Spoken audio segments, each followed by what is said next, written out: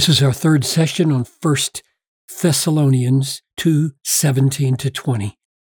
But since we were orphaned from you, brothers, for a short time, in person, not in heart, we endeavored the more eagerly and with great desire to see you face to face, because we wanted to come to you, I, Paul, again and again.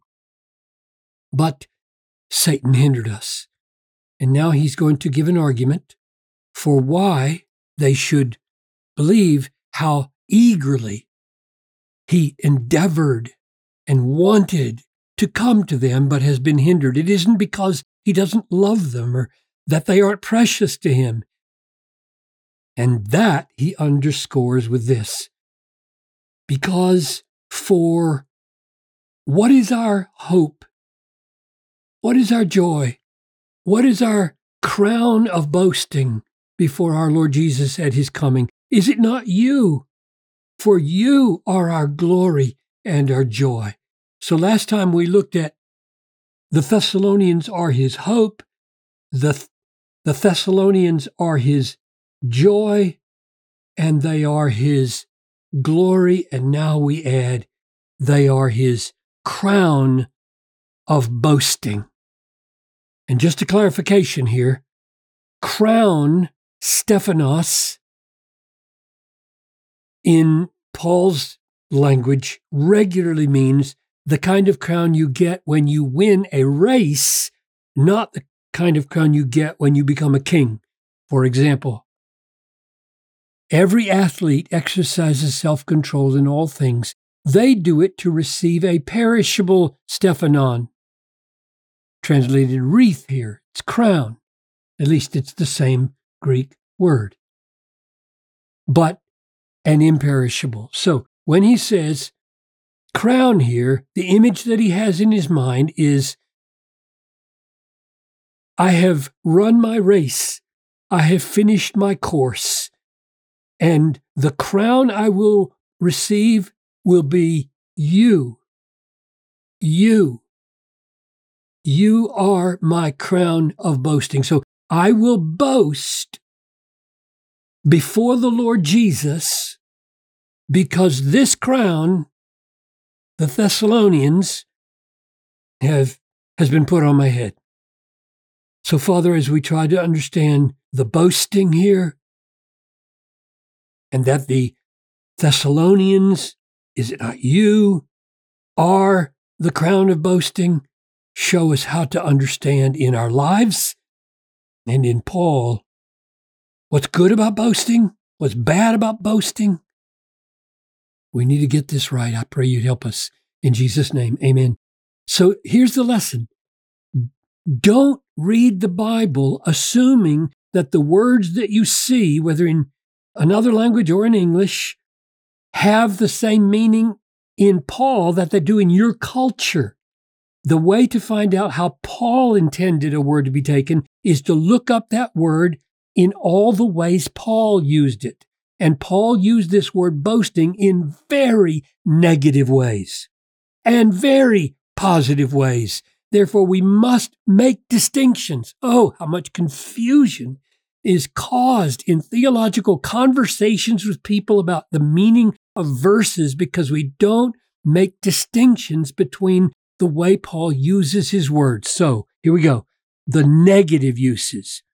God chose what is low and despised in the world, even things that are not, to bring to nothing things that are, so that no human being might boast in the presence of God. No, no, no. Never boast. Never, never, never boast in the presence of God. If that's the only text you had, we're done with boasting.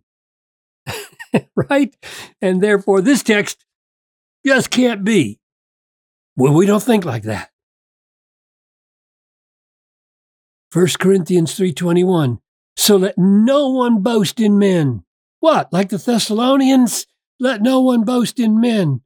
For all things are yours, whether Paul or Apollos or Cephas or the world or life or death or presence or future, all are yours and you are Christ and Christ is God. So don't boast in Paul and say, like they did in chapter 1, I'm of Paul, I'm of Apollos, I'm of Cephas. Therefore, if I have Cephas as my teacher, I'm better than those of you who have Apollos as your teacher. Don't do that.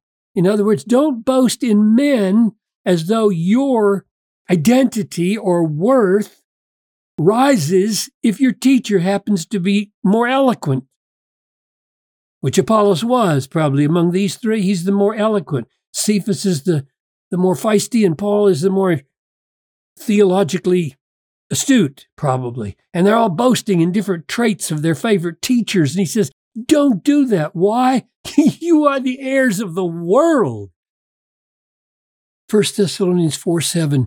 What do you have that you did not receive? What? Nothing.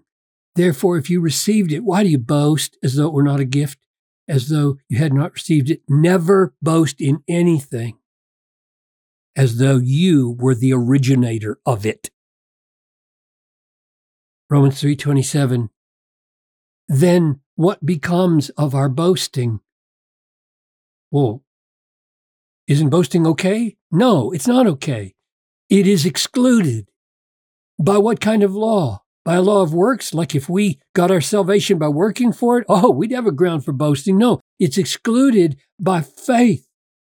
In other words, faith as the way of justification rules out all grounds in me as the source of my righteousness. Faith looks away and receives gifts.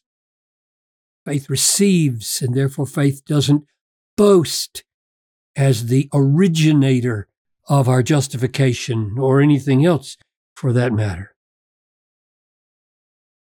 Now, one more negative.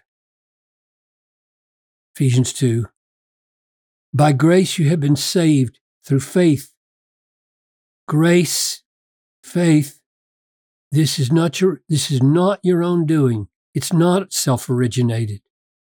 It is the gift of God, not a result of works, so that no one may boast. The whole way of salvation is to get rid of boasting. Get rid of boasting out of your life, right? So that's a lot of negative texts about boasting. Should make us allergic to the word. I'm allergic to the word. I don't like to use this word for human achievements. However, we are Bible people. 1 Corinthians 1:30. Because of him, you are in Christ Jesus. Because of him, you are in Christ Jesus. Not yourself. You didn't put yourself in Christ, who became to us wisdom. Christ is our wisdom from God.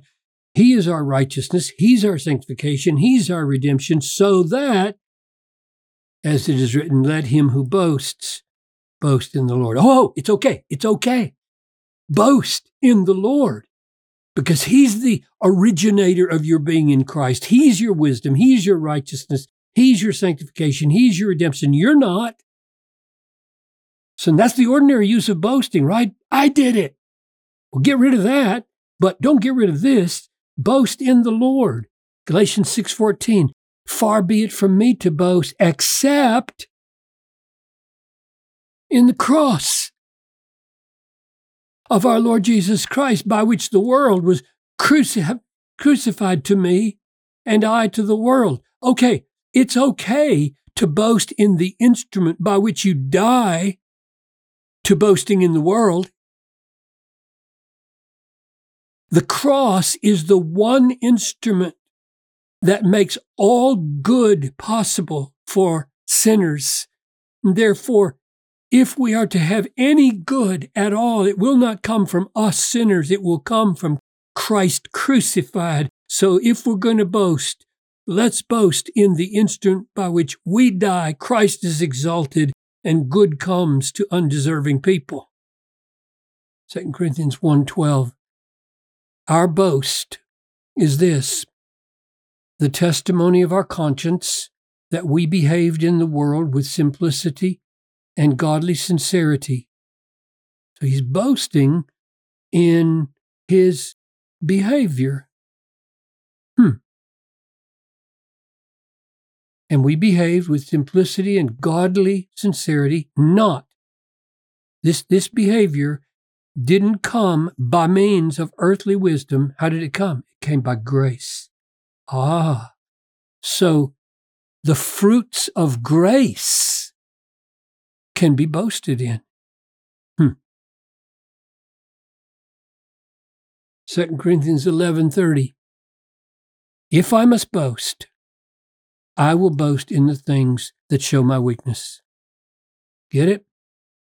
If my weakness is highlighted and Christ's strength is exalted, I'll boast, because my calling is to boast in the Lord. So if there are traits about me that are weak in order to make him look great, I'll boast in those, because my goal is to make him look great. Here's the way he says it, 2 Corinthians 12:9.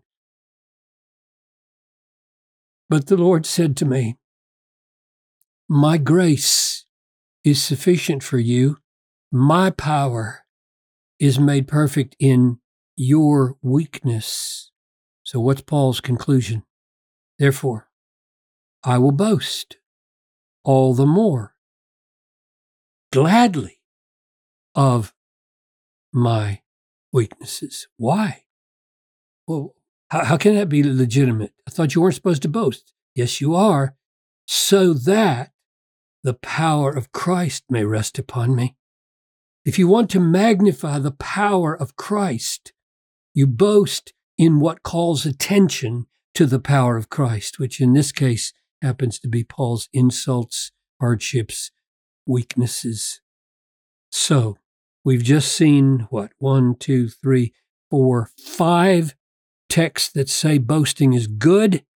And we've seen 1, 2, 3, 4, 5 texts at least that say boasting is horrible. So how will we put it together? For what is our hope and joy and crown of boasting? Is it not you? So God's gracious enabling of the Apostle Paul to become a kind of person at Thessalonica, announce the mighty gospel, and see these people converted and brought to Christ and be conformed so to Christ that they could rejoice in affliction without making shipwreck of their faith, he says, will be before the Lord at the last day his crown. That is, they will be evidence of God's grace in Paul's ministry. They will be a reflection and a beauty of Christ in their faith, which came to them through Paul's instrumentality by grace in Paul's life and by grace in his life. And therefore, at the last day, Paul will boast.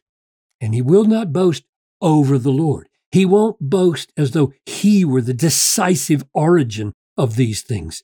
He will boast in such a way that the beauty of the Thessalonians will be shown to be their Christ-likeness, and the power that brought it about will be the Lord Jesus himself. That is, he will boast in the Lord by boasting in them.